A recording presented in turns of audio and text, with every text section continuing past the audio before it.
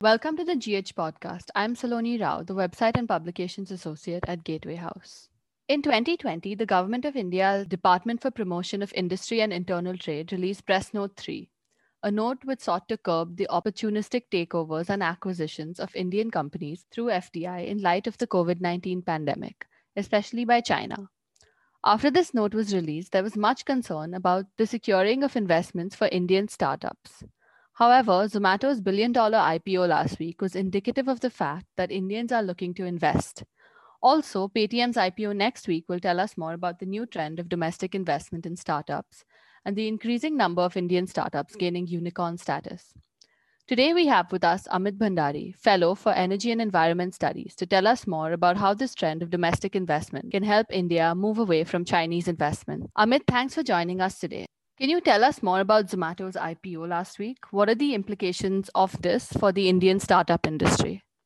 Yeah, hi Saloni. So the Zomato IPO, as you mentioned earlier, was about $1 billion in size, and the subscriptions it was oversubscribed by about 30 plus times, which means that people put up about $30 billion to purchase those shares. So that tells us two things. One, there is a large amount of capital in India which is available for good investment prospects, and secondly, Indian unicorns or Indian startup companies which have historically relied upon foreign capital should not be entirely dependent on that source of capital. There is plenty of domestic capital available as well. Okay, thank you, Amit. Just to delve more into this, what is Press Note 3 and what were the goals of the Indian government in releasing this note? Do you think they achieved it?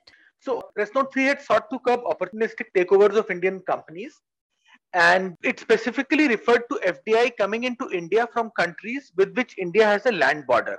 So, it did not name any country as such. But even at that time, it was quite clear that amongst India's neighbors, only China has the wherewithal and financial muscle to make significant investments. So this was the first part. The second part is that most of the Chinese investment which has come into India, Gateway House had done a report at that time, indicated that most of the Chinese investment in India had actually happened in India's startup and tech companies. So at that time, 30 Indian startups were referred to as unicorns, companies which were worth over $1 billion, and 18 of them had a Chinese investor on board. So effectively, Indian government sought to curb China's wholesale purchase of Indian startup companies, and I think it has worked to a significant extent. The last 1 year has seen many more Indian startup companies become unicorns, which has achieved the $1 billion valuation milestone. So clearly, that has not been hampered by Press Note 3. That's good to hear. So there's another big IPO next week from an Indian startup that's lined up. How is that significant? Yeah, that's correct, Saloni. So the new IPO which is coming up is Paytm, which is India's largest fintech startup company. And the Paytm IPO is even bigger than the Zomato IPO, over $2 billion. So if Paytm IPO also gets a significant response or a response similar to Zomato, it will further reinforce the message that has come out of the Zomato IPO of availability of domestic capital and willingness of that domestic capital to back startup companies. Let me remind you, most of the Indian startup, actually all of the Indian startups, whatever their valuations are, be it companies like Paytm, Ola, Oyo, and so on, while they get multi-billion-dollar valuations, all of these companies are currently making heavy losses. Now, traditionally, these companies have found it difficult to raise capital within India. They have largely relied on venture capital and private equity sector. Public market had been shut to them so far.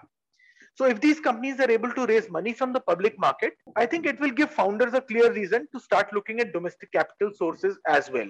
The second big implication will be that because of the exits that they get from public markets, many of the early investors in these companies and many of the founders of these companies will also become very high net worth individuals or investors in their own right.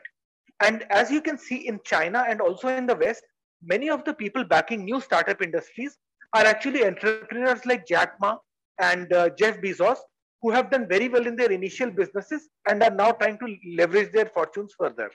So, what does this rise in domestic investments mean for Chinese investments in India? Has the Indian startup sector been at all hampered by Press Note 3? I mean, when Press Note 3 had first been introduced in April last year, this was a very big fear because at that time, Indian startups were almost entirely reliant on foreign capital. At that time, Chinese capital was one of the large pools of investment which was available. So this was a very real fear. Now, what we have seen in the last 1 year is that many more Indian startups have become unicorns. So clearly, Chinese capital not being available has not been so much of a factor as was feared. One. Second, I think China's aggression on political and other fronts has clearly made many people skeptical or averse to Chinese investments, especially in sensitive sectors. And this is something which is there not just in India, but also in Europe and in the US. Many large investments by Chinese companies in sensitive sectors have been disallowed. And data and tech, of course, is one of the most sensitive sectors.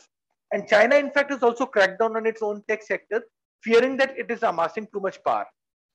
And finally, the third piece of the puzzle is that if Indian entrepreneurs and startups are able to raise capital domestically from the public markets and other sources, that may reduce the dependence on foreign capital even further. And possibly the gap that has been left by reduced Chinese funding will entirely vanish and may not be missed at all. Thank you so much, Amit. That sounds like really good news for India. Thank you for joining us today. And thank you for listening to GH Podcast. To listen to more GH podcasts and to read our articles, please log in to www.gatewayhouse.in.